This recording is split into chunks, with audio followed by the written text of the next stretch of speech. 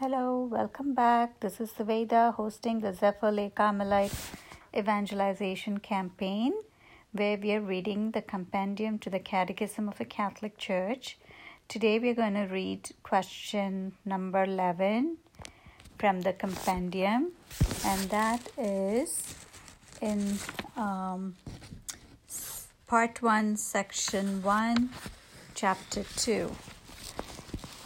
So we're going to discuss the transmission of divine revelation. Why and in what way is divine revelation transmitted? God desires all men to be saved and to come to the knowledge of the truth. 1 Timothy chapter 2 verse 4. That is, of Jesus Christ. For this reason, Christ must be proclaimed to all according to his own command. Go forth and teach all nations. Matthew chapter 28 verse 19. And this is brought about by apostolic tradition. And now for my reflection. So, as we have been repeatedly seeing, the Catechism reiterates that the knowledge of the truth, which was revealed to us in the person of Jesus Christ, is something that's discoverable by all people. No one is excluded. Those who have discovered the truth have a grave responsibility to share that truth with those who are yet to discover. And again, the Catechism says it's for all nations, and it's a command that's given by Jesus himself to go forth and to teach all nations. And in the history of the church, we see how in the beginning, in the early Christians, right after Jesus died, we see the apostles are all huddled up with our Blessed Mother in the upper room. They're very afraid because of the persecutions which were at its peak. They were being tortured and killed for their faith by the Romans, and they were very, very much afraid for their lives, and they were huddled up in fear. But after the Pentecost, the fear left them, and they boldly proclaimed Jesus.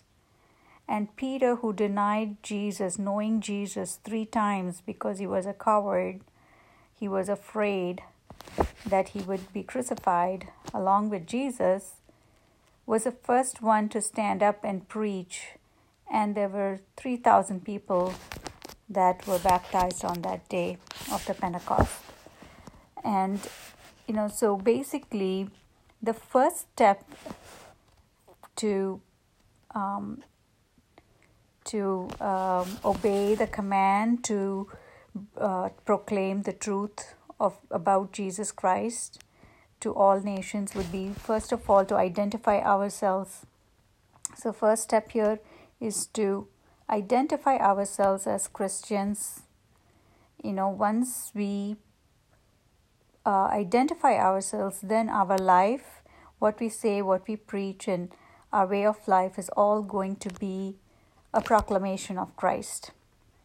But if we don't identify ourselves as Christians, but for whatever reason we are afraid to come out in the open and acknowledge that we are Christians, then we are missing that opportunity to be a public witness to Christ. And I know in situations where there is an acute religious persecution, there were, even among the early Christians, a need to be cautious and need to, use discretion but those are exceptions and not the norm. The norm should be for a Christian to be able to boldly proclaim Christ through their life, through their words, through how they live.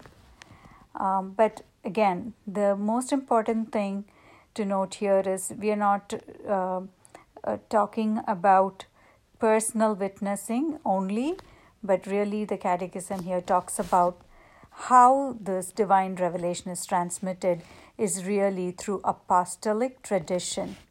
And that we're going to talk about what is apostolic tradition in the next segment.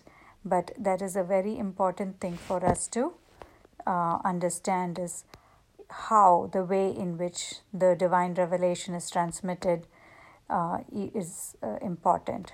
The apostolic tradition is something very important for Catholics.